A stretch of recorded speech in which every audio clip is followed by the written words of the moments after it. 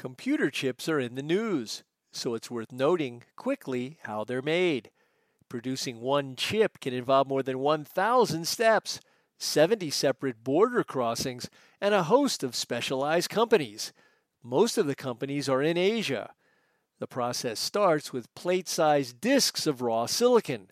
At chip factories, called fabs, circuits are etched into the silicon and build up on its surface through a series of complicated chemical processes. The resulting wafers can have thousands of fingernail-sized chips on each disk. They must be cut up into individual chips and put into a package. Taking a chip from silicon to your vehicle may involve stops in 5 countries.